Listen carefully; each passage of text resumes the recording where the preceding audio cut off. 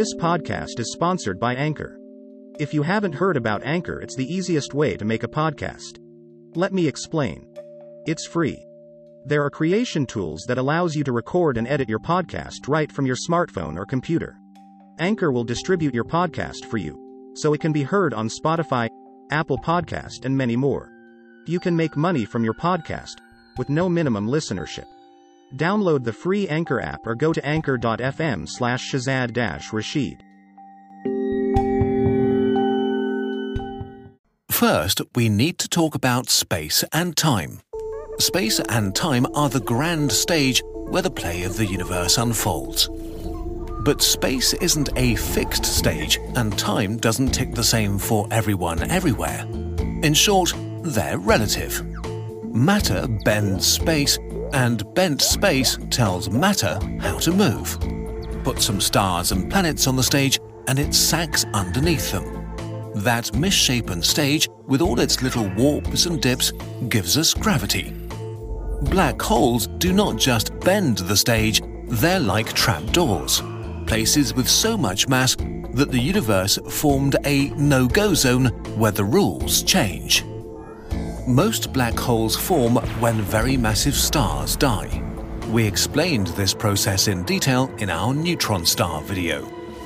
All you need to know now is that in the final moments of really massive stars, their insides implode at nearly a quarter of the speed of light. This packs so much mass so close together, creating something so dense that it sort of breaks the stage of the universe. A black hole with 10 times the mass of the Sun would be barely 60 kilometers across. If you look directly at a black hole, it looks like nothing. The space under their control is blocked by an invisible, one-way border called the event horizon. The event horizon forms a shell around a region of space that, once entered, is shielded from the rest of the universe forever. Because the black hole trapdoor deforms space so much, not even light can escape it. And with nothing escaping to transfer information from the inside, it's impossible to tell what it really looks like. We can still observe black holes because of their effect on matter. Things can orbit black holes just as they can orbit the Sun or a planet. Many black holes have disks of matter orbiting outside the event horizon.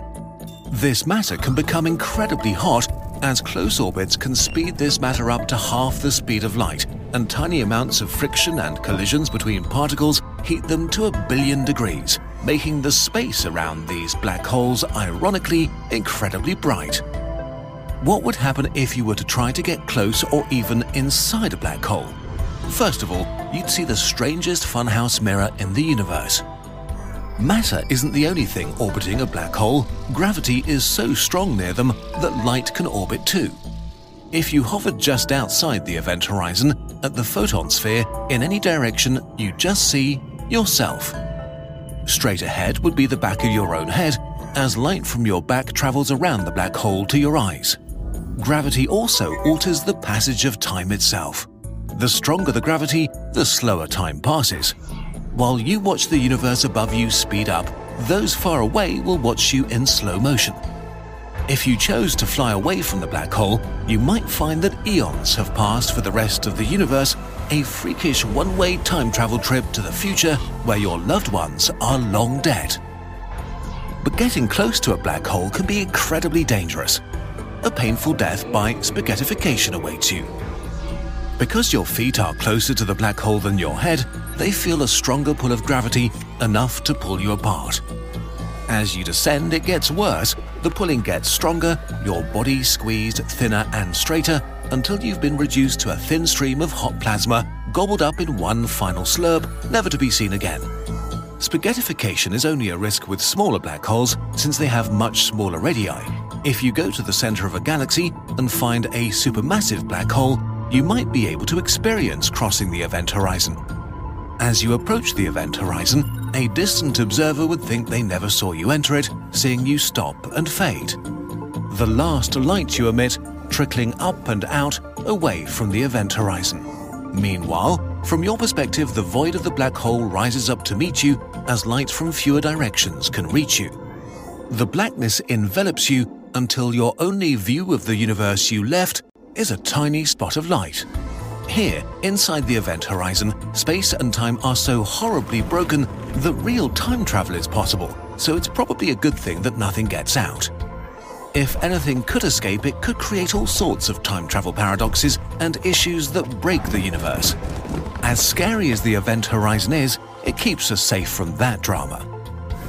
Whether you have survived this long doesn't really matter, as now there's only the certainty of crushing death in your near future. Inside the event horizon, space-time itself is so bent and warped that whatever direction you move here, every forward you go leads only towards the center of the black hole. Trying to go in any direction only brings you to the center faster. To survive the longest, you must do nothing. In the center of the black hole, we find the singularity, a single point with all the matter that has ever crossed the event horizon, all crushed to a point infinitely small. There is no memory of the things that made it, as stuff disappears down the black hole trapdoor forever. The singularity makes all things equal. This actually breaks the universe in really cool ways. We've made a video about this problem if you want to learn more. But in a nutshell, everything that comes too close becomes black hole matter concentrated at the singularity. This lack of a memory of its past means that a black hole has only three properties: its mass, spin, and electric charge. Everything else is lost. They're a lot like fundamental particles in that respect. This actually means that every single black hole in the universe is the same. Sure, their mass is different and some spin faster than others, but if we were to put all the singularities into a magical physics museum, they'd be identical, like electrons. But just like fundamental particles, the properties of singularities are the best ways we can describe them on paper, rather than an accurate representation of reality.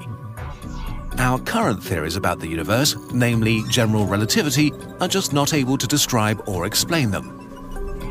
The curvature of space becomes infinite, density becomes infinite, and our rules just don't make sense. The singularity has no surface or size, something like a divide by zero error in the universe. So singularities might not even exist, or be completely different things. But this is all we know right now from the best prediction we have from our best current theory of space-time. Also, basically everything you've ever heard about black holes, even in this video, is about theoretical black holes that aren't spinning because their maths is so much easier. But since black holes were born from dying stars that were spinning extremely quickly in their final moments, as far as we know, all black holes in the universe should be spinning right now. At incredible speeds too, up to 90% of the speed of light. This means that in reality, black holes are even more screwed up than they usually get credit for. The singularities of rotating black holes are even wilder. The rotation causes them to swell outwards into a sort of ringularity. This rotation is so powerful that space itself is dragged along. This creates another region around spinning black holes called the ergosphere, where it's impossible to stay still no matter how hard you try. Like a rushing whirlpool of space-time, the tide is irresistible, and the black hole makes you orbit it whether you want to or not. Okay, so what will happen to black holes as the universe ages and dies around them? Again, we don't know, but we have some ideas based on our current understanding of physics. Hawking radiation. In quantum field theory, the vacuum of space is boiling with quantum fluctuations. These fluctuations are creating matter and antimatter pairs of particles from nothing which only exist for a very short time before annihilating. When this happens near the event horizon of a black hole, one of these particles can fall in, stopping them from annihilating. The escaping particle is Hawking radiation. Ultimately, the mass of this particle must come from the black hole, so over eons, black holes will shrink and radiate away. Hawking radiation is not the stuff that fell into the black hole, it's new stuff, stealing mass from it. As the black hole shrinks, the Hawking radiation gets stronger, faster and faster, until what's left eventually evaporates in a flash of high-energy radiation like a nuclear bomb. And then, nothing. But that won't happen for a long, long time. A black hole with the mass of our Sun has a lifetime of 10 to the power of 67 years. Which means that it would take 10,000 billion years to lose 0.00000001% of its mass. But most black holes are way more massive than our Sun.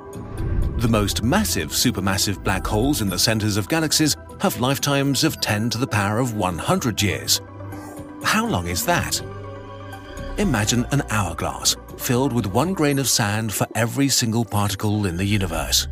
Every 10 billion years, 1 single grain of sand falls to the bottom. If we waited for all the sand to fall down, not even 1% of the lifetimes of these black holes would have passed. There is no good concept to help our brains grasp these timescales. Will we ever truly understand black holes? Really know what's going on inside them? No one knows. We can only see their outsides, and the theories we have probably get their insides wrong. But it's okay to not know everything. It just means there's still work to be done. It means there are still mysteries to solve and big ideas to think about, which is why humans do science. In the end, we can at least be sure that we still have plenty of time left to think about them before the last one melts away.